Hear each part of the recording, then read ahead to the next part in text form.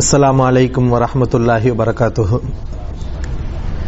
إن الحمد لله نحمده ونستعينه ونستغفره ونعوذ بالله من شرور أنفسنا ومن سيئات أعمالنا من يهده الله فلا مضل له ومن يضلل فلا هادي له وأشهد أن لا إله إلا الله وحده لا شريك له وأشهد أن محمدا عبده ورسوله أما بعد. يا أيها الناس اتقوا ربكم الذي خلقكم من نفس واحدة وخلق منها زوجها وبث منهما رجالا كثيرا ونساء واتقوا الله الذي تساءلون به والأرحام إن الله كان عليكم رقيبا. إن أصدق الحديث كتاب الله وأحسن الهدي هدي محمد صلى الله عليه وسلم وشر الأمور محدثاتها وكل محدثة بدعة وكل بدعة ضلالة وكل ضلالة في النار.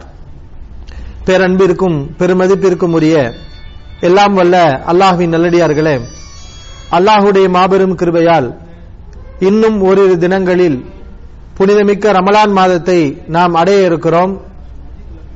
ரமலான் மாதம் வந்துவிட்டால் மக்களிடையே கருத்து வேறுபாடுகள் அதிகமாக பெருகி மூமின்கள் முஸ்லிம்கள் ஒருவருக்கொருவர் அன்பையும் பாசத்தையும் பரிமாறிக்கொண்டு நமக்கு மத்தியில் ஏற்பட்ட பிழைகளை பொறுத்துக் கொண்டு சகோதரத்துவத்தை பேண வேண்டிய முஸ்லிம்கள் இந்த ரமலான் மாதம் வரக்கூடிய நேரங்களில், ஹஜ் பெருநாள் நெருங்கக்கூடிய நேரங்களில் அதிகமாக கருத்து வேறுபாடுகளை கொண்டு ஒருவரை ஒருவர் தாக்கிக் கொண்டு ஒருவரை ஒருவர் வழிகேடர் என்று கூறிக்கொண்டு பிரச்சனைகளில் ஈடுபடுவதை நாம் பார்க்கிறோம்.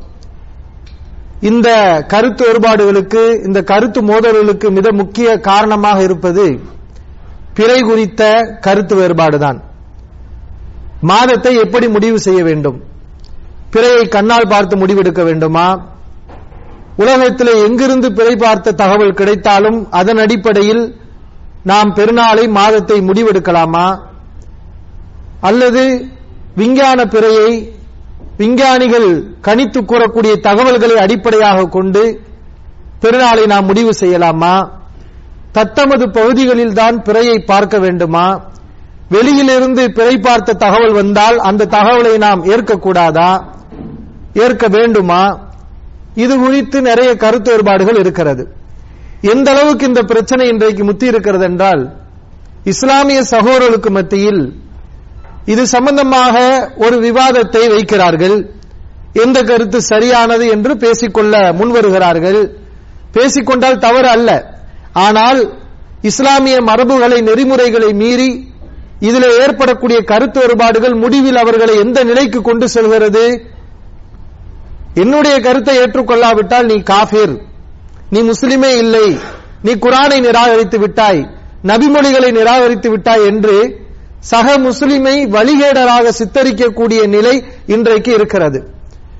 அது மாதிரி தன்னுடைய கருத்தை ஏற்றுக்கொள்ளாத மக்களை இவர்கள் யூதர்களுடைய வழியை ஃபாலோ பண்ணுகிறார்கள் என்றெல்லாம் பேசுவதை நம்ம பார்க்கிறோம்.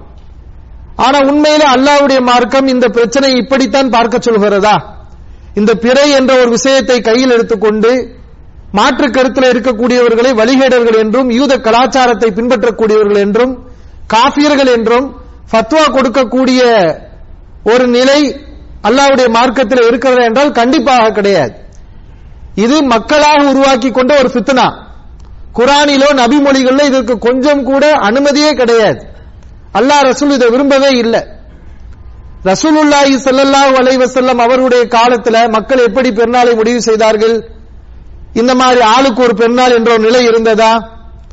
நபி ஸல்லல்லாஹு அலைஹி வஸல்லம் காலத்துல சஹாபாக்கள் அனைவரும் ஒரே கருத்திலே தான் இருந்தார்கள். ஒன்றுபட்டுத்தான் அவர்கள் பெருநாளை முடிவு செய்தார்கள்.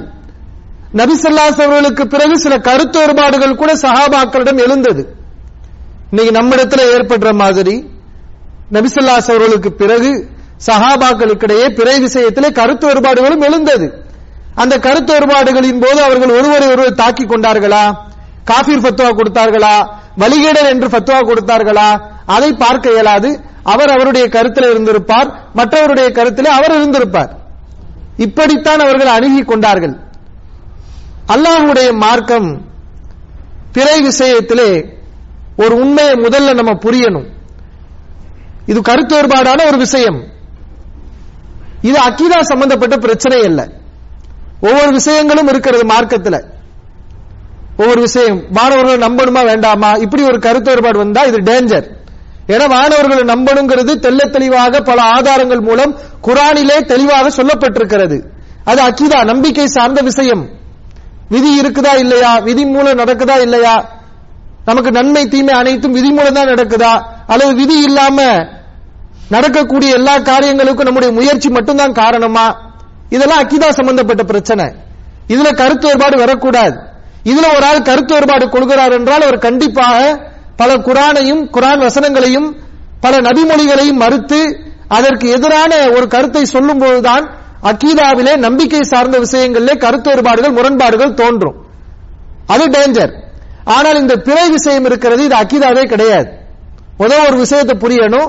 இந்த பிறையில மாதத்தை எப்படி முடிவு செய்யறது, விஞ்ஞானத்தை அடிப்படையாக கொண்டு முடிவு செய்யறதா, சர்வதேச பிறையை கொண்டு முடிவு செய்வதா, நம்முடைய பகுதியில பிறையை பார்த்து முடிவு செய்வதா, இது அக்கீதா மேட்ரா, கொள்கை சார்ந்த விஷயமா, ஒரு மசாயில் பிரச்சனை.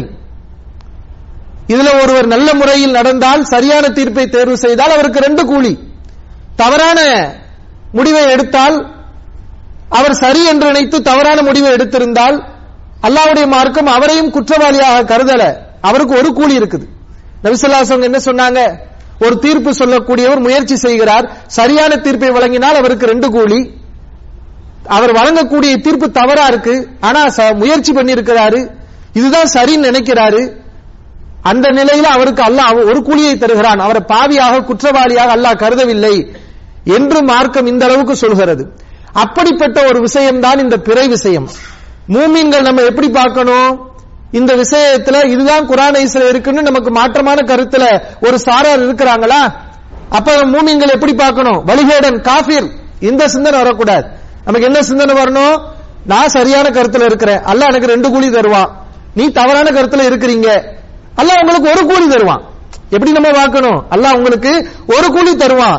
சரியான கருத்து எதுன்னு நம்ம என்ன செய்யலாம், சகோதரத்துவத்தோடு நமக்கு மத்தியில கலந்துரையாடல் செய்து கொள்ளலாம். இப்படித்தான் பார்க்க வேண்டும். ஆனால் இந்த விஷயத்தை எப்படி சமுதாயம் இன்னைக்கு வரைக்கும் பார்த்துக்கிட்டு இருக்கிறாங்க, அப்ப இது சமுதாயத்தின் சாபக்கேடு, இது நல்ல மூமின்களுடைய பண்பு அல்ல. மார்க்கத்திலே ஒரு மசாயில் பிரச்சனை எடுத்துக்கொண்டு மற்றவர்களை தாக்குவது, வழிகேடர்களாக சித்தரிப்பது, அதை வைத்தே என்னுடைய இயக்கம் மட்டும்தான் சுத்தமானது, மற்றவர்கள் எல்லாம் வழிகட்டவர்கள் என்று இதை காரணமாக கொண்டு மக்களிடத்தில் துவேஷத்தை வெளிப்படுத்துவது, கிளப்புவது, அதுவெல்லாம் அல்லாஹ்வும் அல்லாஹ்வுடைய ரசூலும் நமக்கு தடை செய்திருக்கிறார்கள். அன்பான சகோதரர்களே, இந்த பிறை விஷயத்துல சரியான கருத்து என்ன, எது குர்ஆன் ஹதீஸுக்கு நெருக்கமான முடிவு என்பதை நாம் அறிந்து கொள்வதற்கு முன்னால் இன்னும் ஒரு விஷயத்தை தெள்ளத் தெளிவாக நாம் அழுத்தமாக சொல்ல வேண்டியிருக்கிறது. அல்லாஹ்வுடைய மார்க்கம் இந்த பிறை விஷயத்தை எப்படி பார்க்கிறது. இன்னைக்கு பிறையில ஒவ்வொரு ஆளும் ஸ்கேலை எடுத்துக்கிட்டு இது என் கருத்து தான் ரொம்ப சரி, ஜானுக்கு ஜான் முளத்துக்கு முளை ரொம்ப கரெக்டா இருக்குது, கொஞ்சம் கூட இதுல பிசுறு இல்ல என்று சொல்லிக் கொண்டிருக்கிறார்கள்.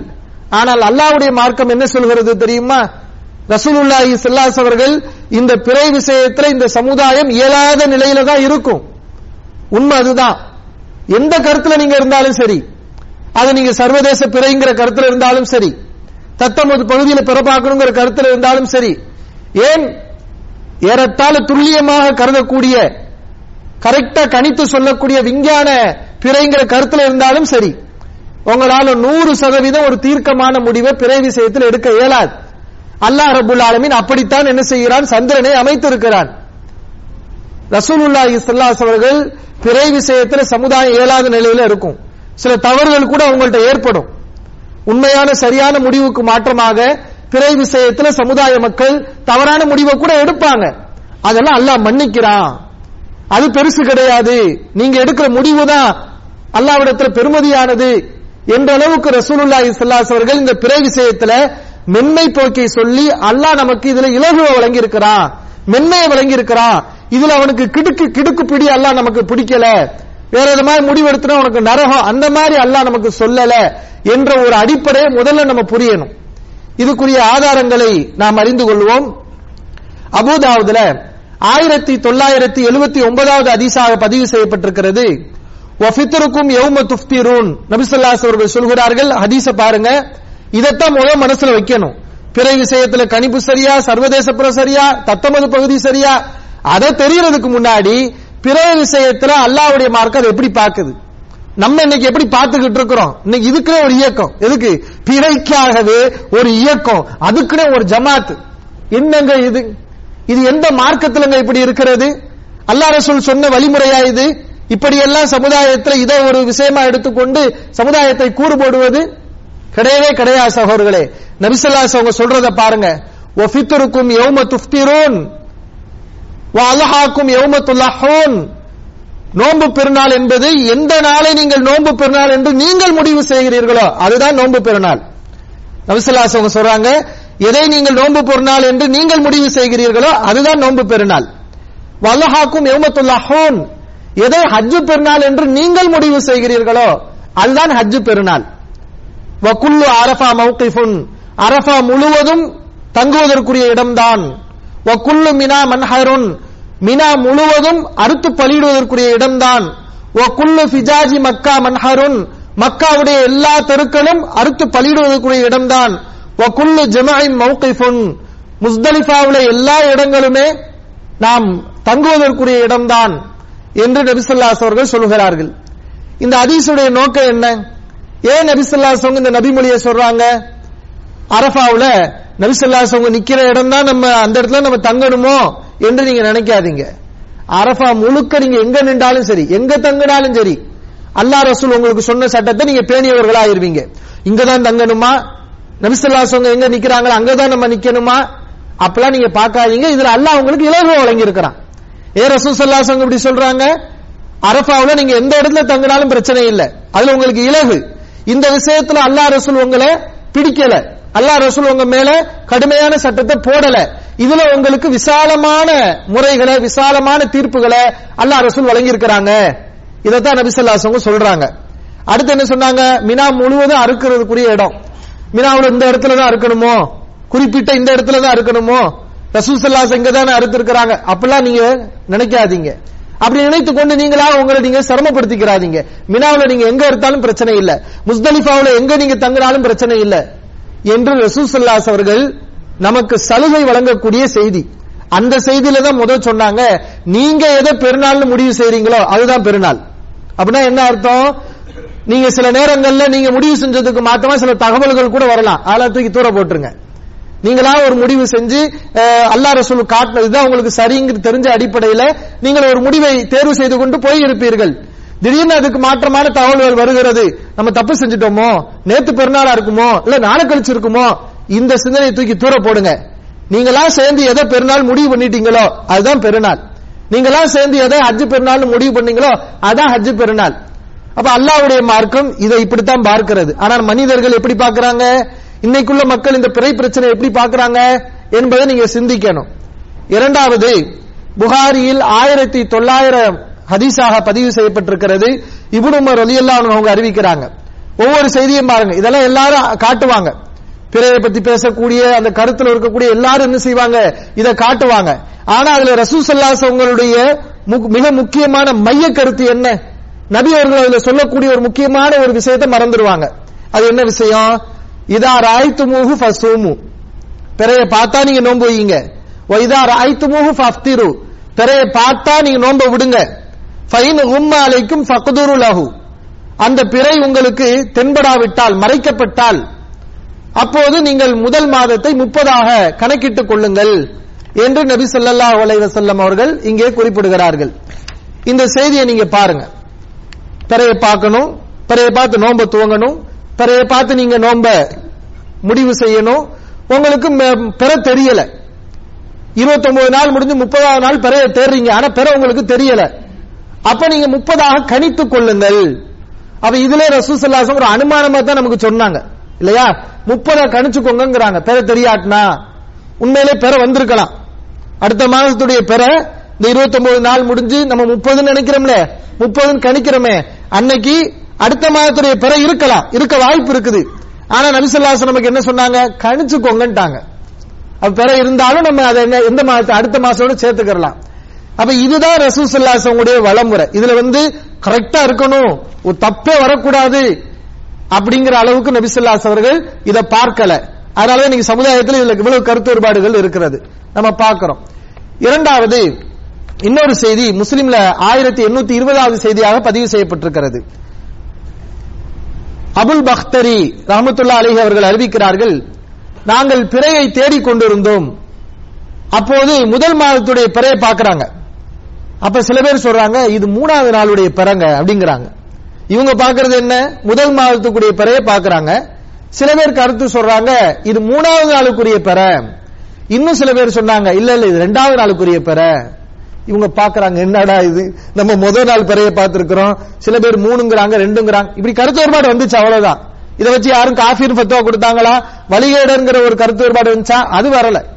அவங்க கருத்து சொன்னாங்க. அப்ப இந்த அபுல் பக்தரி அவர்கள் என்ன செய்யறாங்கன்னா, சஹாபி இப்னு அப்பாஸ் ரலியல்லாஹு அன்ஹு அவங்கள சந்திக்கிறாங்க. இது சஹீஹ் முஸ்லிம்ல வருகிறது. சந்திச்சு சொன்னாங்க, இந்த மாதிரி நாங்க பிறையை பார்த்தோம், தேடினோம், சில பேர் 3வது நாள் பிறங்குறாங்க, சில பேர் 2வது நாள் பிறங்குறாங்க, நாங்க என்ன செய்யறது? இப்னு அப்பாஸ் ரலியல்லாஹு அவங்க கேட்டாங்க, எந்த இரவுல நீங்க பாத்தீங்க? நாங்க இந்த 1வது இரவுல தான் நாங்க பார்த்தோம். அப்போ அவங்க அழகா சொன்னாங்க, நபி ஸல்லல்லாஹு அலைஹி வஸல்லம் ஹதீஸ் சொன்னாங்க. என்ன ஹதீஸ்? இன்ன ரசூலுல்லாஹி ஸல்லல்லாஹு அலைஹி வஸல்லம் கால், நபி ஸல்லல்லாஹு அலைஹி வஸல்லம் எங்களுக்கு சொல்லி இருக்கிறாங்க, இன்னல்லாஹ மத்தஹு லிருயா, நீங்க பார்க்கிறதுக்காகவே அல்லாஹ் முதல் மாதத்தை நீட்டி இருக்கிறான். நபி ஸல்லல்லாஹு அலைஹி வஸல்லம் சொல், இது யாருடைய சொல் இல்ல, சஹாபியுடைய சொல் இல்ல. இந்த பிறை விஷயத்துல மத்தவங்களை எல்லாம் வழிகேடராக காட்டக்கூடிய மக்கள் இதை சிந்திக்கணும். நபி ஸல்லல்லாஹு அலைஹி வஸல்லம் என்ன சொல்றாங்க, அல்லாஹ் நீங்கள் பிறையை பார்க்கணுங்கிறதுக்காகவே முதல் மாதத்தை நீட்டி இருக்கிறான். முதல் மாதத்துல நீட்டி இருக்காங்கன்னு எடுத்துக்கோங்க, அல்லாஹ் நீட்டி இருக்கிறான், அல்லாஹ் நீட்டி இருக்கிறான். நீங்க எப்படி நினைக்க கூடாது, நம்ம இந்த மாதத்துல 2 நாள் மிஸ் பண்ணிட்டோமோ, 1 நாள் மிஸ் பண்ணிட்டோமோ, தாமதமா நம்ம மாதத்தை துவங்கி இருக்கிறோமோ என்ற சிந்தனை உங்களுக்கு வரக்கூடாது. நபி அல்லாஹ்வோட சம்பந்தப்படுத்தி சொல்லி இருக்கிறாங்க. அப்படித்தான் அல்லாஹ் இந்த விஷயத்தை பார்க்கிறான். அல்லாஹ் நீங்கள் பார்ப்பதற்காகவே அந்த முதல் மாதத்தை நீட்டி இருக்கிறான். ஃபஹுவலி லைலத்தின் ராய்த்துமுஹு, எனவே நீங்க எந்த இரவுக்கு பாத்தீங்களோ அந்த இரவுக்குரிய பிறைதான் என்று நபி ஸல்லல்லாஹு அலைஹி அவர்கள் சொன்ன செய்தியை இப்னு அப்பாஸ் ரலியல்லாஹு அன்ஹு அவர்கள் இங்கே குறிப்பிடுகிறார்கள். இங்க நம்ம யோசிக்கணும், உண்மையிலேயே பிறையை அவங்க பார்க்கறாங்கன்னு வைங்களேன், 3வது நாளுடைய பிறையா இருக்க வாய்ப்பு இருக்குது, 2வது நாளுடைய பிறையா இருக்கவும் வாய்ப்பு இருக்குது இல்லையா? ஆனா அல்லாஹ்வுடைய மார்க்கம் என்ன பாக்குது, விடுங்க பிரச்சனை இல்ல, இன்னைக்கு தானே நீங்க பிற பாத்தீங்க, அதானே உங்களுக்கு முடிஞ்சிச்சு, அல்லாஹ் நீட்டி இருக்கிறான். நபி ஸல்லல்லாஹு அலைஹி வஸல்லம் சொன்னாங்க முதல் மாதத்தை அல்லாஹ் நீட்டி இருக்கிறான். அப்ப பிற பெருசா இருக்கு, அது உனக்கு தேவையில்லை. நீங்க அல்லாஹ் ரசூல் சொன்ன அடிப்படையில் முயற்சி பண்ணி செஞ்சீங்களா, அதுல தப்பு வந்தா கூட பிரச்சனை இல்லை, அல்லாஹ்வே பொறுத்துக்கிறான். அப்ப நீ எதுக்கு வாயடிக்கணும், நமக்கு மத்தியில சண்டையா எடுக்கணும், நமக்கு மத்தியில ஏன் மற்றவங்களை வழிகேடா சித்தரிக்கிறது ஒரு ஆயுதமா நம்ம தூக்கணும் என்பதை நம்ம என்ன செய்யணும், யோசிக்க வேண்டும். அதுபோக இன்னும் ஒரு சில கருத்து வேறுபாடுகள் நபி ஸல்லல்லாஹு அலைஹி வஸல்லம் காலத்துக்கு பிறகு சஹாபாக்களுடைய வாழ்க்கையில ஏற்பட்டுச்சு. பாருங்க, முஸ்லிம்ல பதிவு செய்யப்பட்டிருக்கிறது 1819. அதாவது இந்த ஆதாரங்களை எல்லாம் நம்ம சொல்றோம் இல்ல, இது எந்த கருத்து நிலைப்பாடு சரி என்பதை பேசுறதுக்காக நம்ம இப்ப குறிப்பிடவே இல்லை. இப்ப இந்த செய்திகளை எல்லாம் நம்ம குறிப்பிடுறது எந்த அடிப்படையில, அல்லாஹ்வுடைய மார்க்கம் பிறை விஷயத்தை ஒரு சாதாரண விஷயமா பார்க்கிறது, அதுல ரொம்ப மென்மையை அல்லாஹ் காட்டுகிறான், நபி ஸல்லல்லாஹு அலைஹி வஸல்லம் அதுல ரொம்ப மென்மையை காட்டி இருக்கிறாங்க. சில தவறான முடிவுகள் வந்தா கூட அதை அல்லாஹ்வோட சம்பந்தப்படுத்திட்டாங்க, அல்லாஹ்வோட இறை தூதரோட சம்பந்தப்படுத்தி நமக்கு சொல்லப்பட்டிருக்கிறது. அப்ப அப்படிப்பட்ட ஒரு விஷயத்துல நம்ம என்ன செய்யக்கூடாது, என்னமோ நம்ம தான் எல்லாத்தையும் தெரிஞ்ச ஆள் மாதிரி அல்லாஹ் ரசூலுக்கு மேல நம்ம மத்தவங்களை வரம்பு மீறி பேசக்கூடாது. ஒரு சம்பவம், இன்னொரு சம்பவம் பாருங்க, சஹீஹ் முஸ்லிம்ல பதிவு செய்யப்பட்டிருக்கிறது 1819வது ஹதீஸ். இன்னைக்கு நடக்கக்கூடிய இந்த கருத்து வேறுபாடு அன்னைக்கே வந்திருக்கு, நபி ஸல்லல்லாஹு அலைஹி வஸல்லம் காலத்துக்கு பிறகே நடந்திருக்கிறது. குரைபுங்கிறவரு ஷாம்ல முஆவியா ரலியல்லாஹு அன்ஹு அவர்கள் ஆட்சி செய்யறாங்க ஷாம்ல. இந்த குரைபுங்கிறவர்கள் ஷாம்ல இருக்கிறாங்க. அப்ப ரமலான் மாதத்தை அவங்க பாக்குறாங்க. எப்ப ரமலான் மாதம் துவங்குகிறது, ஷாம்ல சனிக்கிழமை துவங்குறது, சனிக்கிழமை பிறைய பாக்குறாங்க, சனிக்கிழமை ரமலான் ஸ்டார்ட் ஆகுது. எங்க, ஷாம்ல. முஆவியா ரலியல்லாஹு அன்ஹு அவர்கள் அவருடைய ஆட்சிக்குட்பட்ட பகுதியில சனிக்கிழமை பிறையை பார்த்து ரமலான் மாதத்தை துவங்குகிறார்கள். அப்ப குரைபுங்கிறவர் அங்க இருக்கிறாங்க. ரமலான் மாதத்துடைய இறுதியில இந்த சஹாபி ஷாம்ல இருந்து பயணம் பண்ணி மதீனாவுக்கு வர்றாங்க. எங்க வர்றாங்க, மதீனாவுக்கு வர்றாங்க. மதீனாவுக்கு வரும்போதுதான் தெரியுது. ஏன்னா அந்த காலத்துல தொலை தொடர்பு தகவல் தொடர்புலாம் இல்ல.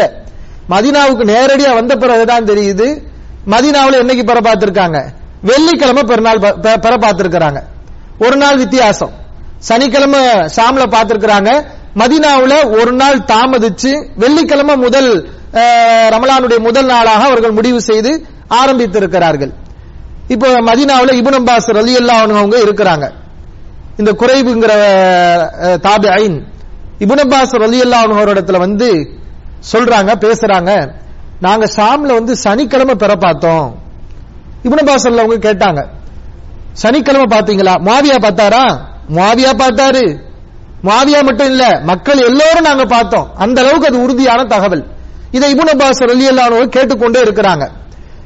பிறகு இந்த குறைப கேள்வி இப்னு அப்பாஸ் அவங்ககிட்ட கேட்டாங்க, நாங்க சனிக்கிழமை பார்த்தோம், நீங்க வெள்ளிக்கிழமை தானே பார்த்திருக்கிறீங்க, நாங்க பார்த்த பிறகு நீங்க எடுத்துக்கொள்ள கூடாதா? அவளா தக்தஃபி பி ருயத்தி முஆவியா, முஆவியா ரலியல்லாஹு அவங்க பார்த்து நோன்பு வச்சிருக்கிறாங்க, அதை நீங்க கணக்காக எடுத்துக்கொண்டு அதன் அடிப்படையில் மதீனாவுல நீங்க முடிவு செஞ்சா என்ன அப்படின்ட்டு கேட்கிறாங்க. அப்ப இப்னு அப்பாஸ் ரலியல்லாஹு அவங்க சொல்றாங்க, லா, இல்லை, அதை நாங்கள் எடுத்துக்கொள்ள வேண்டும் என்ற கட்டாயம் எங்களுக்கு இல்லை. ஹாக்கதா அமரனா ரசூலுல்லாஹி ஸல்லல்லாஹு அலைஹி வஸல்லம், இப்படித்தான் எங்களுக்கு அல்லாஹ்வின் தூதர் ஸல்லல்லாஹு அலைஹி அவர்கள் உத்தரவிட்டார்கள் என்று இப்னு அப்பாஸ் ரலியல்லாஹு அன்ஹு அவர்கள் இங்கே செய்தியை ஹதீஸை குறிப்பிடுகிறார்கள். இங்கதான் நம்ம யோசிக்க வேண்டும் சகோதரர்களே. அவங்க சனிக்கிழமை அங்க பெற பார்த்திருக்கிறாங்க, இங்க மதீனாவுல வெள்ளிக்கிழமை பெற பார்த்திருக்கிறாங்க. அப்ப அவங்களுக்கு 29 நோன்பு வருதுன்னு வைங்களேன், அங்க உள்ள கணக்கை இங்க ஃபாலோ பண்ண ஆரம்பிச்சா இவங்க 28 நோன்பு தான் வரும். பல பிரச்சனைகள்லாம் அவங்க சந்திக்க வேண்டியது இருக்கும் இல்லையா? அங்க உள்ள கணக்கை எடுத்தாங்கன்னா அங்க 30 நோன்பு வந்தா இவங்க ஒரு நோன்பு கலா செய்ய வேண்டியது வரும் இல்லையா? அப்ப இது மாதிரியான பிரச்சனைகள் அந்த காலத்துல வரும்போது ரசூல் ஸல்லல்லாஹு அலைஹி வஸல்லம் ஹதீஸை தான் இப்னு அப்பாஸ் அவங்க சொன்னாங்க, இல்ல அப்படின்னு சொன்னாங்க. அப்ப அல்லாஹ்வுடைய மார்க்கம் இந்த விஷயத்துல என்ன பார்க்கிறது? மனிதர்களுடைய இயலாமையை பார்க்கிறது. அங்க உள்ளதான் இங்க ஏத்துக்கணும் இப்படி நம்ம திணிச்சோம்னா அந்த காலத்துல சாதனங்கள் இல்லாத காலங்கள்ல அப்ப எல்லாரும் ஒரு நெருக்கடிக்கு ஒரு தவற செய்யக்கூடிய செஞ்ச மாதிரியான ஒரு நிலை வந்துடும். அல்லாஹ்வுடைய மார்க்கம் அதுல சலுகை வழங்குறது. அது மாதிரி புகாரியில 1913வது செய்தியாக பதிவு செய்யப்பட்டிருக்கிறது. நபி ஸல்லல்லாஹு அலைஹி வஸல்லம் சொல்றாங்க, இன்னா உம்மத்துன் உம்மியத்துன், நாம் எழுத படிக்க தெரியாத சமுதாயம், நாம் எழுத படிக்க தெரியாத சமுதாயம், லா நக்துபு வலா நஹசுபு, நமக்கு எழுதவும் தெரியாது எண்ணவும் தெரியாது, ஷஹ்ரு ஹாக்கதா வ ஹாக்கதா, எனவே மாதம் என்பது 29 வரும் 30 வரும் என்று ரசூலுல்லாஹி ஸல்லல்லாஹு அலைஹி அவர்கள் ஒரு ஹதீஸை குறிப்பிடுகிறார்கள். நாம எழுத படிக்க தெரியாத சமுதாயம், நமக்கு என்னவும் தெரியாது எழுதவும் தெரியாது, எனவே மாதம் என்பது 29 வரும் 30 வரும். இந்த செய்தியில நபி ஸல்லல்லாஹு அலைஹி வஸல்லம் என்ன சொல்றாங்க? நமக்கு எழுதவும் தெரியாது என்னவும் தெரியாது, சாதாரணமா எல்லாருக்கும் இலகுவான எழுத படிக்க தெரியாத பாமரர்களுக்கு இலகுவாக சொல்லக்கூடிய ஒரு சட்டத்தை நான் சொல்றேன். கரெக்டா கணிச்சு இந்த மாதத்துல 29 வருமா, இந்த மாதத்துல 30 நாட்கள் வருமா அப்படிங்கிற அந்த கணக்கெல்லாம் நம்ம சமுதாயத்துக்கு தெரியாது. இன்னைக்கு நம்ம காலண்டரை பாக்குறோம். ஏன் நம்ம பாக்குறோம்? நமக்கு எழுத தெரியும் என்ன தெரியும். காலண்டர் யார் பாப்பா? எழுத தெரிஞ்சவங்க தானே பாப்பாங்க. எண்ணிக்கை தெரிஞ்ச கணக்கு தெரிஞ்சவங்க தானே காலண்டர் பாப்பாங்க. ஒரு ஆள் படிக்கல, அவர் காலண்டரை பார்த்து சொல்லுவாரா? டேட்டை சொல்ல முடியுமா? அவருக்கு தெரியாது. படிக்காதவங்களால நாட்களை கரெக்டா என்ன செய்ய முடியாது, இந்த காலண்டரை பார்த்து முடிவு செய்ய முடியாது. நபி ஸல்லல்லாஹு அலைஹி வஸல்லம் காலத்துல இந்த மாதம் 29 அதை ஓரளவு கணிச்சு வச்சிருந்தாங்க. அப்படி கணிக்கக்கூடிய மக்களும் குறைவாக இருந்தாங்க, அதிகமா இல்ல குறைவாக இருந்தாங்க.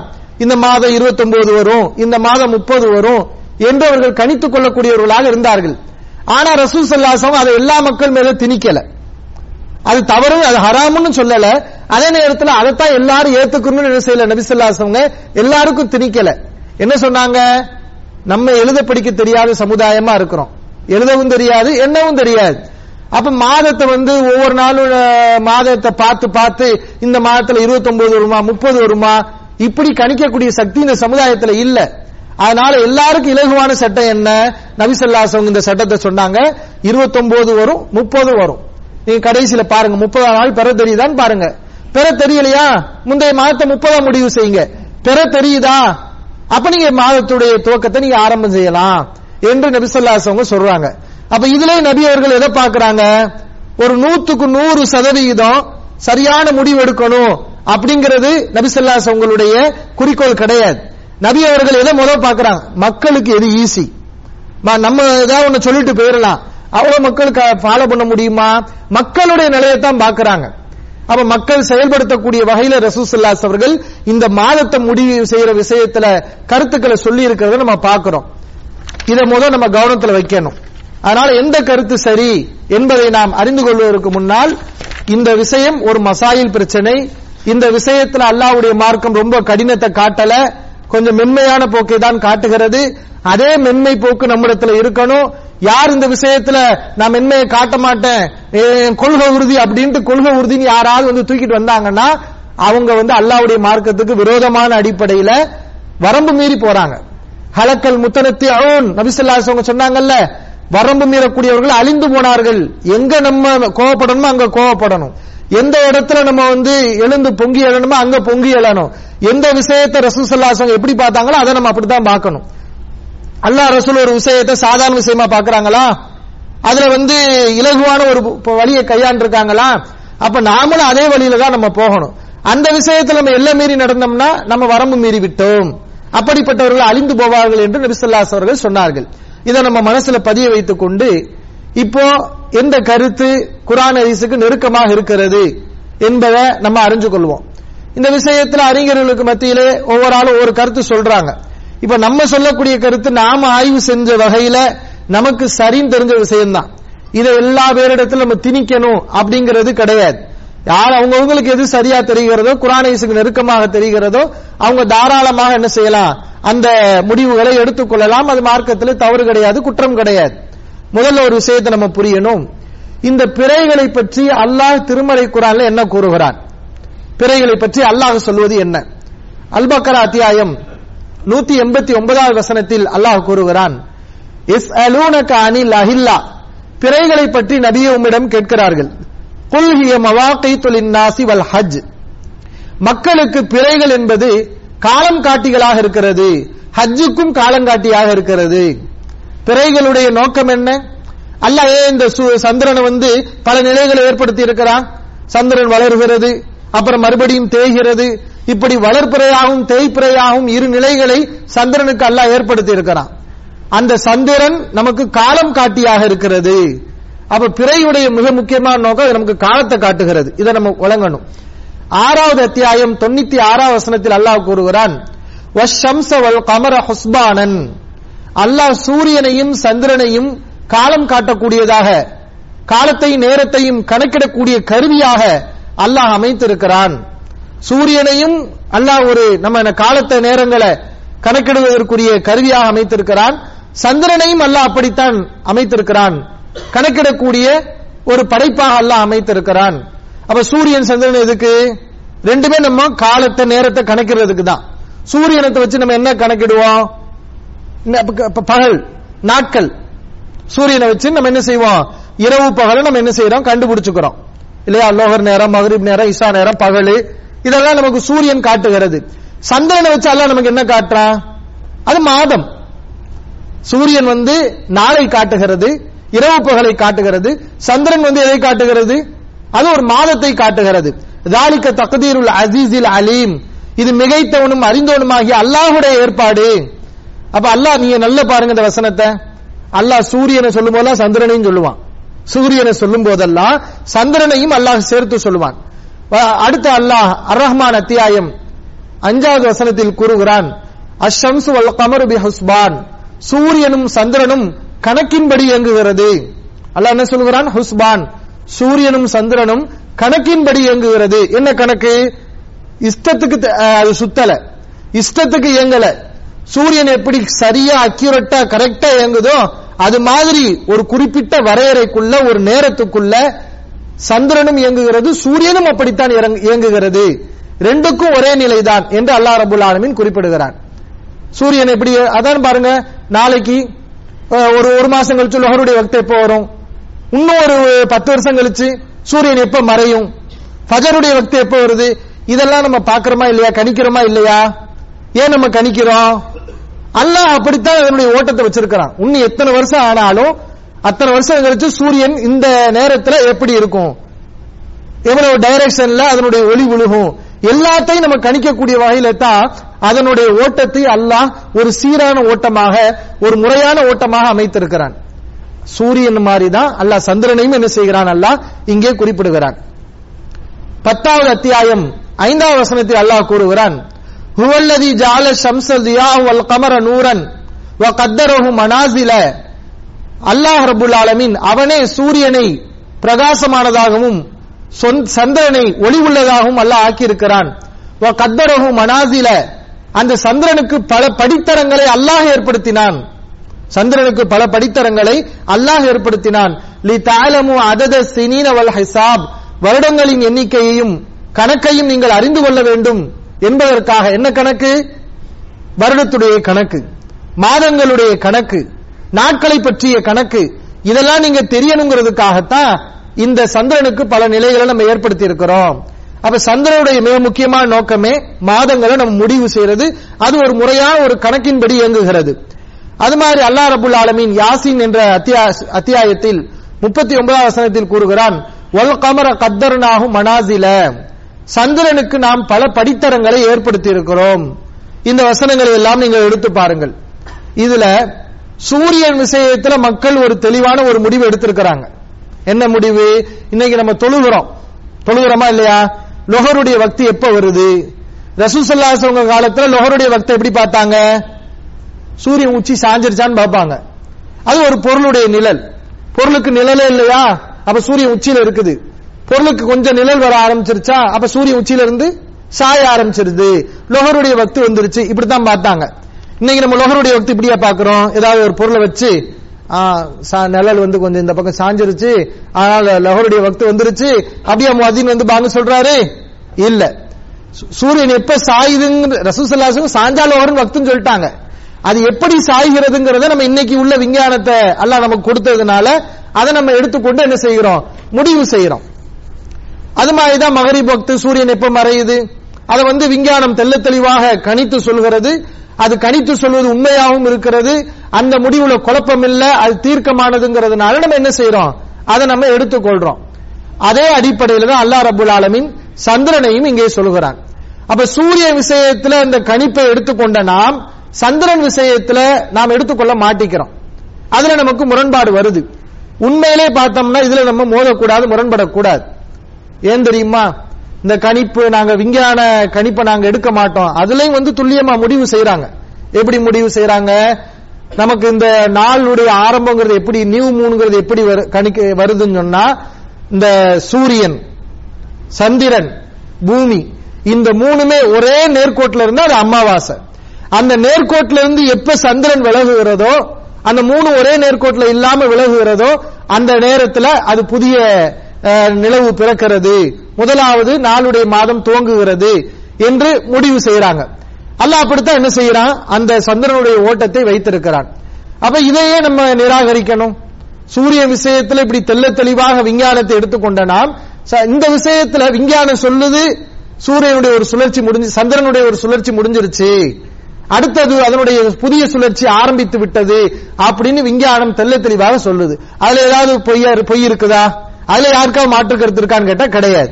எல்லாரும் ஒத்துக்கிறாங்க, ஆமா முடிஞ்சிருச்சு, அவங்க கணிச்சு சொல்றது கரெக்ட் தான், தப்பாலாம் சொல்லல அப்படிங்கிறாங்க. அப்புறம் அதை எடுத்துக்கிற மாட்டேங்கிறாங்க. கேட்டா விஞ்ஞானம் முரணா இருக்குங்கிறாங்க. விஞ்ஞானம் எப்படி முரணாகும்? 100% கன்ஃபார்மான விஞ்ஞான முடிவு அல்லாஹ் ரசூலுடைய சொல்லுக்கு எந்த வகையிலும் முரணா இருக்காது. மக்களாக தவறாக விளங்கி கொண்டு முரண் என்று நினைத்துக் கொண்டிருக்கிறாங்க. அல்லாஹ்வுடைய கூற்று, ரசூல் ஸல்லல்லாஹு அலைஹி வஸல்லம் கூற்று எப்படி விஞ்ஞானத்துக்கு முரணா இருக்கும்? முரணா இருக்குமா? முரணா இருக்காது. எப்படின்னு பாத்தீங்கன்னா, அதாவது அந்த பிறை விஷயத்துல வந்து விஞ்ஞானத்துக்கு ரசூல் ஸல்லல்லாஹு அலைஹி வஸல்லம் அந்த மாதங்களை முடிவு செய்து முரணா இருக்காது. இப்ப கண்டிப்பா வந்து விஞ்ஞானத்தை ஏத்துக்கிற கூடாது, அது ஏத்துக்கிறது ஹராம் அப்படிங்கிற அளவுக்கு இருந்துச்சுன்னு வைங்களேன், விஞ்ஞானமும் இந்த கருத்து ஒண்ணுக்கு ஒண்ணு முரண் அப்படிங்கிற ஒரு நிலை வரும். ஏன்னா இந்த சர்வதேச பிறையை பார்த்து முடிவு செய்யக்கூடியவர்கள் ஒரு நாள் தாமதமாக மாதத்தை துவங்குறாங்கன்னு வைங்க. ஆனா பிறையை விஞ்ஞானத்தின் அடிப்படையில் முடிவு செய்யறவங்க ஒரு நாளை சொல்றாங்க. அப்ப ரெண்டு என்ன கருத்து? இவங்க சொல்றாங்க இல்ல மாதம் என்பது 10ஆம் தேதி தான் ஆரம்பிக்குதுங்கிறாங்க, ஒரு உதாரணத்துக்கு சொல்றேன், மாதம் என்பது 10ஆம் தேதி தான் ஆரம்பிக்குதுங்கிறாங்க. ஆனா அந்த கணித்து முடிவெடுக்கக்கூடியவர்கள் அவங்க சொல்றாங்க மாதம் என்பது 9ஆம் தேதி ஆரம்பித்து விட்டது அப்படிங்கிறாங்க. அப்ப இது ஒண்ணுக்கு ஒண்ணு முரணான கருத்தா இல்லையா? அப்ப இந்த விஷயத்தை நம்ம என்ன செய்யணும், கவனத்துல வைக்கணும். அல்லாஹ்வுடைய மார்க்கம் விஞ்ஞானத்தை என்னைக்கு என்ன செய்யாது, நிராகரிக்காது. அதை நம்ம கவனத்துல வைக்கணும். இரண்டாவது, அதனால விஞ்ஞான முடிவுங்கிறது மார்க்கத்துல தவறு கிடையாது. இப்ப மக்கள் எல்லாம் என்ன செய்யறாங்க, விஞ்ஞான முடிவை எடுப்போம், விஞ்ஞானத்தில் நமக்கு சொல்லப்பட்ட அந்த கணக்கின் அடிப்படையில் மாதத்தை நம்ம முடிவு செய்வோம் என்று சொன்னால் அதற்கு எதிராக குர்ஆனோ அதற்கு எதிராக எந்த ஹதீஸ்களோ எதுவுமே கிடையாது. தாராளமாக என்ன செய்யலாம், அந்த முடிவை நம்ம எடுக்கலாம். கிப்லாவெல்லாம் நம்ம முடிவு செய்யறோம், எந்த திசையில இருக்கு அதெல்லாம் நம்ம விஞ்ஞானம் கணிச்சு சொல்லுது, அதை நம்ம எடுக்கிறோம். இன்னும் சொல்ல போனா இந்த பிறை விஷயத்துல மக்களுக்கு மத்தியில் ஏற்படக்கூடிய இந்த குழப்பங்கள் அதெல்லாம் இன்னைக்கு அதிகமாகிறதுக்கு இந்த விஞ்ஞான விஷயத்தை எடுத்துக்கொண்டோம்னா கொஞ்சம் குறையும். விஞ்ஞானத்தை எடுத்துக்கிட்டோம் சொன்னா அந்த குழப்பங்கள் என்ன செய்யலாம், கொஞ்சம் குறைய வாய்ப்பு இருக்குது. அதே நேரத்தில் இந்த விஞ்ஞானத்தை எடுக்கிறது கட்டாயம் நம்ம யார் மேலையும் திணிக்க கூடாது. இந்த விஞ்ஞானத்தை எடுக்கிறது கட்டாயம், இதை எடுக்காருன்னா அது வழிகேடு என்ற அளவுக்கு நம்ம இதை யார் மேலும் என்ன செய்யக்கூடாது, திணிக்க கூடாது. ஒரு கூட்டம், ஒரு சாரார் நாங்க ரசூலுல்லாஹி ஸல்லல்லாஹு அலைஹி வஸல்லம் செஞ்ச மாதிரி தான் நாங்க செய்வோம் என்று முடிவெடுத்தால் அதை நம்ம போய் என்ன செய்யக்கூடாது, நம்ம தவறுன்னு சொல்லக்கூடாது. இப்ப உதாரணத்துக்கு இந்த தொழுகையுடைய வக்துகளை எடுத்துக்கிறோம். லொஹருடைய வக்த நபி ஸல்லல்லாஹு அலைஹி வஸல்லம் காலத்துல எப்படி பார்த்தாங்க, அப்படித்தான் நாங்க முடிவு செய்வோம். அசருடைய வக்த நபி ஸல்லல்லாஹு அலைஹி வஸல்லம் காலத்துல எப்படி பார்த்தாங்க, அப்படித்தான் நாங்க முடிவு செய்வோம்னு யாராவது முடிவெடுத்தா அதை போய் நம்ம வழிகேடுன்னு சொல்லலாமா, அதை போய் நம்ம குஃபுருன்னு சொல்லலாமா, சொல்லக்கூடாது. இந்த பிறை விஷயத்துல விஞ்ஞானம் என்பதை நம்ம எடுத்துக்கொண்டால் தவறு கிடையாது, அவ்வளவுதான். அதை கண்டிப்பா எடுத்து ஆகணுங்கிற அவசியம் நமக்கு கிடையாது. அதை கண்டிப்பா எடுத்து ஆகணும், எடுக்கான்னா தப்பு வழிகேடு அப்படின்னு அல்லாஹ் ரசூல் நமக்கு என்ன செய்யல, அதை நமக்கு கடமையாக்கல. அது நம்ம கூடுதலாக நம்ம எடுக்கக்கூடிய மேலதிகமான ஒரு முடிவு தான் அந்த விஞ்ஞான கணக்குங்கிறது. இப்போ ரசூலுல்லாஹி ஸல்லல்லாஹு அலைஹி அவர்கள் இது ஒரு நிலைப்பாடு. இப்ப இரண்டாவது கருத்து இருக்குதுல, சர்வதேச பிறை. உலகத்துல ஒரு பகுதியில் பிறை பார்த்து விட்டால் அந்த தகவலை அடிப்படையாக கொண்டு உலகத்துல எந்த இடத்துல இருந்தாலும் அதை ஏற்றுக்கொண்டு நாம் மாதங்களை முடிவு செய்யலாம். இது சர்வதேச பிறை என்று சொல்லப்படுகிறது. இதனுடைய நிலை என்ன, இது மார்க்கத்தில் எப்படி, இதுதான் ரசூலுல்லாஹி ஸல்லல்லாஹு அலைஹி அவர்கள் நடைமுறைப்படுத்தினது. விஞ்ஞானம்ங்கிறது நபி ஸல்லல்லாஹு அலைஹி வஸல்லம் ஹதீஸுக்கோ குர்ஆனுக்கோ முரணா இல்ல. இன்னைக்கு அல்லாஹ் நமக்கு வாய்ப்பு தந்திருக்கிறான், அந்த வாய்ப்பை நம்ம பயன்படுத்திக்கிறோம் அப்படிங்கிற அடிப்படையில் தான் நம்ம விஞ்ஞானத்தை எடுக்கிறோம். ஆனா உண்மையில ரசூல் ஸல்லல்லாஹு அலைஹி வஸல்லம் அன்றைய காலத்துல இருந்து இன்னைக்கு வரைக்கும் மக்கள் எல்லாம் நடைமுறைப்படுத்தி காட்டுனது, நபி ஸல்லல்லாஹு அலைஹி வஸல்லம் மக்களுக்கு இலகுவாக அடிப்படையில சொன்ன விஷயம் எல்லாமே என்னன்னு பாத்தீங்கன்னா இந்த சர்வதேச பிறை தான். எப்படி நம்ம ஹதீஸ்கள்ல பாக்குறோம், நபி ஸல்லல்லாஹு அலைஹி வஸல்லம் சொல்றாங்க, அது நிறைய ஹதீஸ்கள் இருக்குது, பிறையை நீங்க பார்த்து முடிவு செய்யுங்க, பிறையை பார்த்து நீங்கள் ரமலானை முடிவு செய்யுங்கள், பிறையை பார்த்து நீங்கள் நோன்பை துவங்குங்கள் என்று ரசூலுல்லாஹி ஸல்லல்லாஹு அலைஹி வஸல்லம் என்ன செய்யறாங்கன்னா சொல்றாங்க. இப்ப ரசூல் ஸல்லல்லாஹு அலைஹி வஸல்லம் காலத்துல எப்படி நோன்பு வச்சிருப்பாங்க, விஞ்ஞானம் அந்த காலத்துல இல்ல, சரி இன்னைக்கு இருக்குது அதனால நம்ம எடுக்கலாம், தப்பு கிடையாது. ஆனா நபி ஸல்லல்லாஹு அலைஹி வஸல்லம் காலத்துல எப்படி நோன்பு வச்சாங்க, பிறையை கண்ணால பார்த்தா முடிவு செஞ்சாங்க. வெளியே இருந்து தகவல் வரும்போது அந்த தகவலை அவர்கள் ஏற்றுக்கொண்டு அதன் அடிப்படையில் முடிவு செஞ்சாங்க. அப்ப இது ஒரு நபி ஸல்லல்லாஹு அலைஹி வஸல்லம் நடைமுறைப்படுத்திய விஷயம். இதை போய் நம்ம என்ன செய்யக்கூடாது, வழிகேடுன்னு சொல்லக்கூடாது. அவ வழிகேடுன்னு நம்ம சொல்றோம்னா யார் வழிகேடுன்னு சொல்றோம், நீங்க சில பேர் அப்படி இருக்கிறாங்க. இந்த விஞ்ஞானம் கிடைச்ச உடனே என்ன அவங்களுடைய சிந்தனை எப்படி மாறிடுதுன்னா, நபி அவர்கள் நடைமுறைப்படுத்தி மக்களுக்கு இலகுவாக நபி அவர்கள் சொன்ன ஒரு விஷயத்தை வழிகேடு அப்படின்னு சொல்லக்கூடிய அளவுக்கு வந்து விடுகிறார்கள். அந்த நிலைக்கு நம்ம போகக்கூடாது. இது ஒரு வழிமுறை, அது ஒரு வழிமுறை. இதை எடுத்துக்கொண்டால் மார்க்கத்தில் தவறு கிடையாது, அதை எடுத்துக்கொண்டாலும் மார்க்கத்தில் தவறு கிடையாது. மார்க்க ரெண்டுல எதையும் என்ன செய்யல, நிராகரிக்கல. இப்ப நபி அவர்கள் இது மக்களுக்கு இலகுவாக சொன்னாங்க. ஏன்னா விஞ்ஞானங்கிறது யாருக்கு இந்த காலத்துல வேணா அது பரவலா நம்ம தெரிஞ்சிருக்கலாம். இந்த விஞ்ஞான முடிவுகள் இந்த காலத்துல வேணா பரவலா என்ன செஞ்சிருக்கலாம், சூரியன் எப்ப மறையுது, சந்திரன் எப்ப உதிக்குது, சந்திரனுடைய துவக்கம் எங்க, இதெல்லாம் நம்ம பார்க்கக்கூடிய ஒரு நிலை இருக்குது. இது கூட பரவலாக மக்கள்கிட்ட பரவல, மேல்மட்டத்தில் உள்ள மக்களுக்கு தான் அந்த தகவல் இருக்குதே தவிர இன்னும் நிறைய மக்கள் எப்படிதான் இருக்கிறாங்க, இந்த கணிப்பை பத்தி உள்ள விவரங்கள்லாம் அறியாதவங்களா தான் இருக்கிறாங்க. அப்போ அறியாத மக்கள் நிறைய இருக்கக்கூடிய நேரத்தில் நீ கண்டிப்பா ஏத்துக்கணும்னு என்ன செய்யக்கூடாது, திணிக்க கூடாது. நபி ஸல்லல்லாஹு அலைஹி வஸல்லம் அறியாத மக்களிடத்துல எதைத்தான் சொன்னாங்க, எதை சொன்னாங்க, விஞ்ஞானத்தையா சொன்னாங்க? அறியாத மக்கள் பலகீனமான மக்களிடத்துல எதை சொன்னாங்க, பிறையை பாருங்க, பிறையை பார்க்கறது கண்ணால பார்க்கக்கூடிய வழிமுறையை தான் சொன்னாங்க. அதுதான் ரொம்ப ஈஸி. அந்த மக்களுக்கு இலகுவானது. விவசாயியா இருப்பாங்க, பள்ளிக்கூடத்துக்கே போகாதவங்களா இருப்பாங்க, அவங்களுக்கு கூட இதுதான் சாதாரண ஒரு விஷயம். 29 நாள் முடிஞ்சிருச்சுப்பா, இந்த 30 நாள் பிறைய பார்ப்போம், தெரிஞ்சா மாதம் துவங்குது இல்லையா, முதல் மாதத்தை 30 பூர்த்தி செஞ்சுக்கிடுவோம் என்ற ஒரு இலகுவான முறையை நபி ஸல்லல்லாஹு அலைஹி வஸல்லம் என்ன செஞ்சாங்க, சொல்லி இருக்கிறாங்க. அதை நமக்கு சலுகைகளும் வழங்கி இருக்கிறாங்க. அது அல்லாஹ் ரசூலோட நமக்கு சம்பந்தப்படுத்தி அந்த சலுகைகளை சொல்லி இருக்கிறாங்க. அப்படி இருக்கும்போது இந்த சர்வதேச பிரயாணம் என்ன செய்யக்கூடாது, அது வழிகேடு, அது குஃபுரு என்ற அளவுக்கு என்ன செய்யக்கூடாது, விமர்சனம் செய்யக்கூடாது. அப்படி யாராவது விமர்சனம் செய்தால் அவங்க யார விமர்சனம் செய்யறாங்க, அல்லாஹ் விமர்சனம் செய்யறாங்க. அல்லாஹ்வுடைய தூதர் வழங்கின சலுகையை நபி ஸல்லல்லாஹு அலைஹி வஸல்லம் நடைமுறைப்படுத்தி சஹாபாக்கள் அதன் அடிப்படையில் நோன்பு வச்ச முடிவுகளை வழிகேடு என்று ஃபத்வா கொடுக்கறாங்க என்பதை நம்ம என்ன செய்யணும், தெரிந்து கொள்ள வேண்டும். இப்ப இதுல இந்த ரெண்டு கருத்தை பத்தி நம்முடைய நிலைப்பாடை நம்ம அறிஞ்சுக்கிட்டோம் இல்லையா. குர்ஆன் ஹதீஸ்ல எது நெருக்கமா இருக்குதுங்கிறத நம்ம தெரிந்து கொண்டோம். விஞ்ஞானத்தை பொறுத்தவரை அதை எடுத்துக்கொண்டா தப்பு கிடையாது, பிரச்சனைகள் குறைய வாய்ப்பு இருக்கிறது இல்லையா. ஒரே நாட்டுக்குள்ளேயே இந்த பெருநாளா அடுத்த பெருநாளா, என்ன நாளைக்கு பெருநாளா இருக்குமா இருக்காதா, என்ன இந்த குழப்பங்களுக்கு வேலையே இல்லை. குழப்பங்கள் குறையிறதுக்கு ஒரு நல்ல ஒரு வழியாக இருக்கிறது.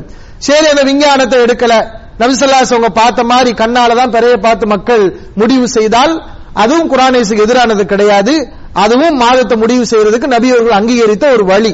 அதன் அடிப்படையில் என்ன செய்யலாம், முடிவு செய்யலாம். இப்ப மூணாவது ஒரு கருத்து இருக்குதுல, என்ன மூணாவது கருத்து, தத்தமது பகுதியில தான் பெற பார்க்கணும். பிறையில நிறைய கருத்துக்கள் இருந்தாலும் ஓரளவுக்குள்ள பரவலா மக்கள்கிட்ட பரவிய சேர்ந்த 3 தான். இப்ப மூணாவது கருத்து என்ன, எங்க பகுதியில தான் பெற பார்க்கணும், மற்ற பகுதியில நாங்க பெற பார்த்தா ஏத்துக்கிற மாட்டோம் அப்படிங்கிற கருத்து. இதனுடைய மார்க்கத்துடைய நிலை என்ன? முதல்ல இந்த கருத்துல உள்ளவங்களே அந்த கருத்துல உண்மையாளர்களா இல்ல. எங்க பகுதின்னு சொன்னாங்கல்ல, அந்த கருத்தை சொன்னவங்க ஆரம்பத்துல எப்படி இருந்தாங்கன்னு பாத்தீங்கன்னா, திருச்சியில உள்ளவங்க நீங்க உங்க பகுதியில பெறைய பாருங்க, அவங்க சொன்னது. திருச்சியில உள்ளவங்க தத்தமது பகுதி தான் பெற, திருச்சியில உள்ளவங்க உங்க பகுதியில நீங்க பெற பார்க்கணும், மதுரை பிறைய நீங்க பார்க்க கூடாது, மதுரைக்காரவங்க நீங்க பார்க்கணும், நீங்க சென்னை பிறைய நீங்க பார்க்க கூடாது, இப்படிதான் சொன்னாங்க. அப்படி நடக்கவும் செஞ்சுச்சு. பாத்தீங்கன்னா தமிழ்நாட்டுக்குள்ளேயே ஒவ்வொரு மாவட்டத்துல சில நேரம் பெருநாளா இருக்கும், வேற மாவட்டத்துல பெருநாளா இருக்கும், ஆனா ஒரே ஜமாத், இவங்களும் ஒரே ஜமாத், இவங்களும் ஒரே கருத்து தான், இப்படி இருந்தாங்க. அப்புறம் அவங்க பார்த்தாங்க, ஆஹா இது சரி வரலையே, என்ன நம்ம தமிழ்நாடு போல ஒரே ஜமாத்தா இருக்கிறோம், என்ன ஒரு ஜமாத்து நடத்திட்டு இருக்கும் போது என்ன தமிழ்நாடு மதுரைக்கு ஒரு நாள் பெருநாள் நம்ம சொல்றோம், திருச்சிக்கு ஒரு நாள் சொல்றோம், சென்னைக்கு சரியில்லையே. அப்ப தத்தமது பகுதி கொஞ்சம் விசாலமாகுது. எப்படி செய்யறாங்க, அந்த வட்டத்தை விசாலமாக்குறாங்க. தமிழ்நாட்டில் எங்க இருந்தாலும் என்ன செய்யலாம், பேரை நம்ம எடுத்துக்கலாம், கன்னியாகுமரியில பார்த்து சென்னையில எடுத்துக்கலாம், சென்னையில் அதெல்லாம் நம்ம தத்தமது பகுதி தான், இப்படின்னு தத்தமது பகுதி விசாலமாகி இப்ப தமிழ்நாடு அளவுக்கு நிக்குது. சரியா, சரி, இவங்களே அல்லாஹ் நாடி அவங்களுக்கு என்ன இன்னும் விசாலமான ஒரு இந்தியாவே ஆளக்கூடிய ஒரு தன்மையை கொடுக்கிறான்னு வைங்களேன் இந்த கருத்துல உள்ளவங்க. அப்ப இவங்க அப்ப எப்படி முடிவெடுப்பாங்க, அப்ப அவங்களுக்கு தத்தமது பகுதி எது, இந்தியா முழுக்க தத்தமது பகுதி. இன்னைக்கு தமிழ்நாடு உங்களுக்கு தேவையாக இருக்கிறனால தமிழ்நாடு தத்தமது பகுதியா இருக்கு. முதல் மதுரை திருச்சின்னு வேறுபாடு இருந்தது, இப்ப எல்லாம் ஒண்ணா ஆயிடுச்சு. இது கொஞ்சம் விசாலமாகி இன்னும் கொஞ்சம் பிராடா இருந்துச்சுன்னா அப்ப என்ன செய்வாங்க, இந்தியா முழுக்க ஒரு முடிவு எடுப்பாங்க. அப்ப இதுவா அல்லாஹ் ரசூல் நமக்கு சொல்றது, இது கிடையாது. அல்லாஹ் ரசூல் என்ன செய்யல, இந்த மாதிரியான ஒரு முடிவை நமக்கு சொல்லல. என்ன ஆதாரப்பூர்வமா பெற பார்த்த செய்தி வந்துருச்சுன்னு சொன்னா முடிஞ்சு போச்சு. பெறைய பார்த்துட்டாங்களா, அது கன்ஃபார்மா இல்லையான்னு தான் பார்க்கணும். கன்ஃபார்மா அப்ப தாராளமா நம்ம செய்தி என்ன செய்யணும், ஏத்துக்கணும், ஏத்து முடிவு செய்யணும். பெற பார்த்த சாட்சியை சொன்ன பிறகும் இல்ல அது எங்க பகுதி இல்ல, நாங்க அதை ஏத்துக்கிற மாட்டோம் அப்படின்னு சொல்றது கிடையாது.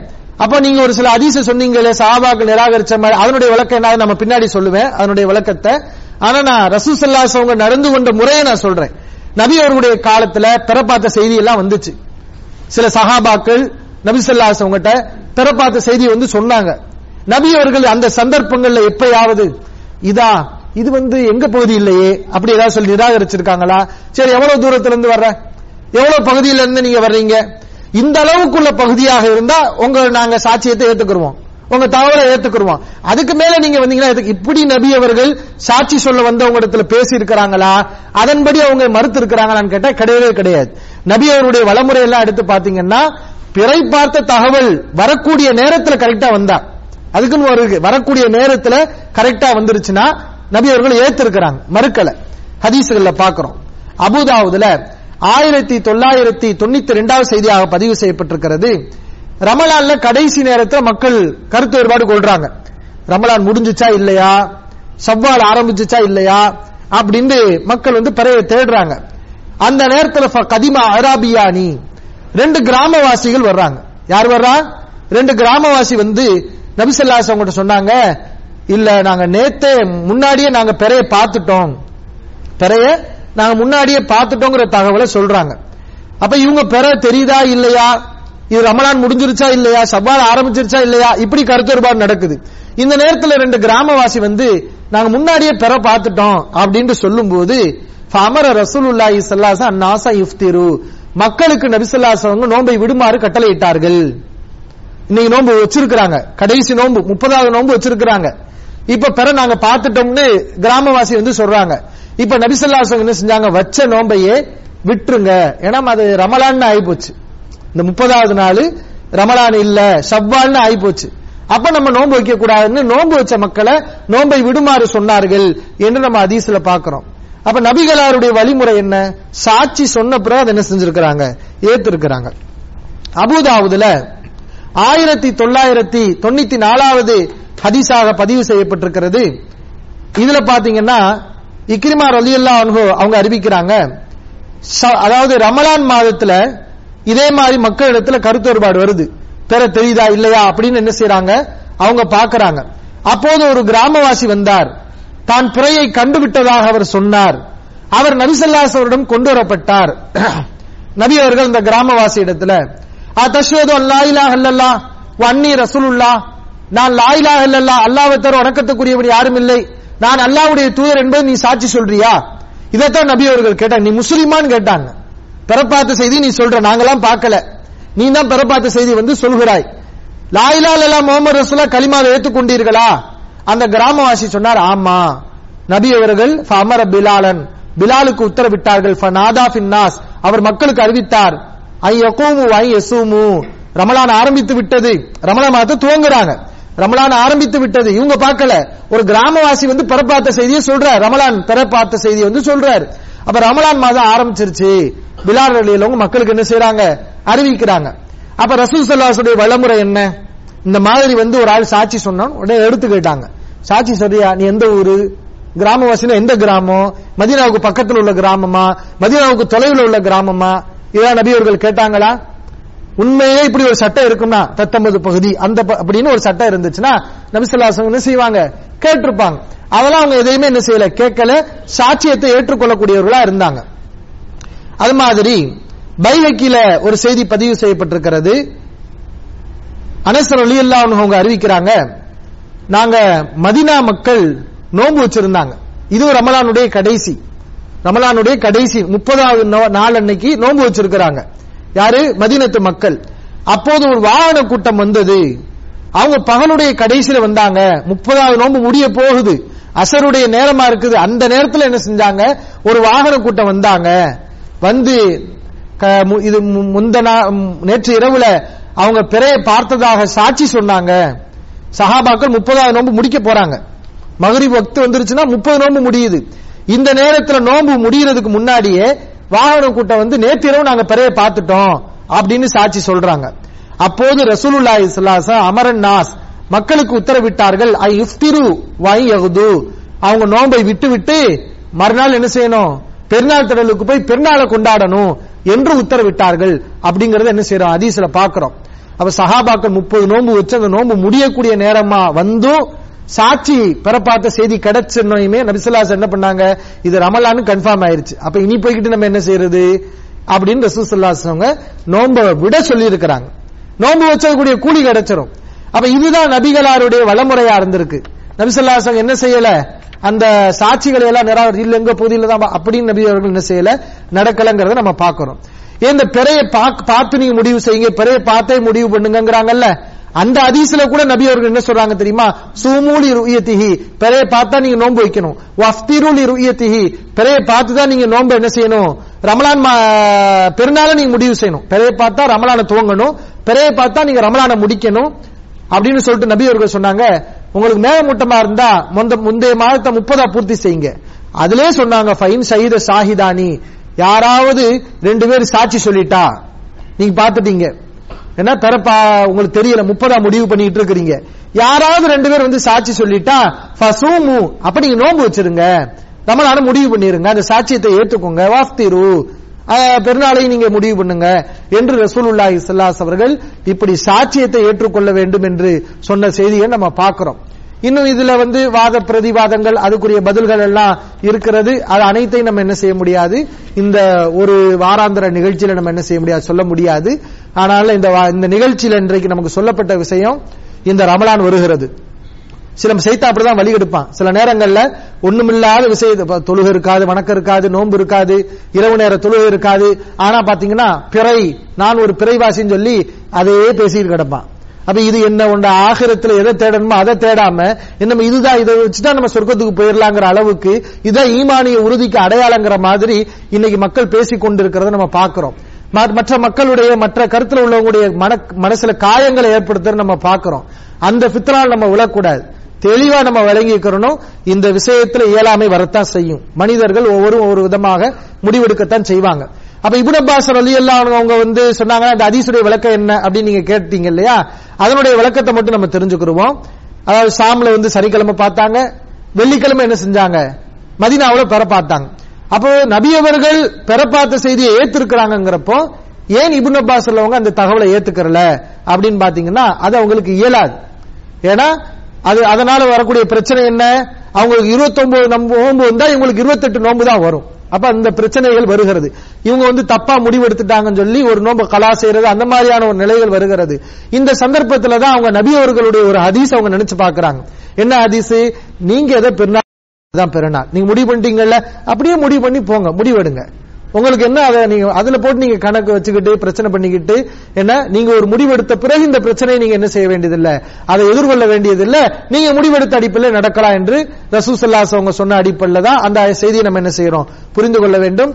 எனவே இந்த விஷயத்தில் நம்ம சுருக்கமாக அறிந்து கொள்ளக்கூடிய விஷயம், பிறை விஷயத்துல கணிப்புங்கிறது ஒரு உறுதியான விஷயம்தான். அதை எடுத்துக்கொண்டா சிக்கல்கள் குறையும். அதை எடுத்தா மார்க்கத்துல எந்த ஹதீஸுக்கோ குர்ஆனுக்கோ முரண் இல்ல, எடுக்கலாம். ஆனா அது எடுக்கிறது கட்டாயம் கிடையாது. ஒரு சாரார் ரபி அவர்கள் பெற பார்த்த மாதிரி நம்ம கண்ணாலேயே பார்த்து முடிவு செய்வோம் என்று சர்வதேச பிறையை எடுத்துக்கொண்டால் அதுவும் குர்ஆன் ஹதீஸுக்கு எதிரான ஒரு வழிமுறை இல்ல. அதன் அடிப்படையில் நம்ம என்ன செய்யலாம், முடிவு செய்யலாம்.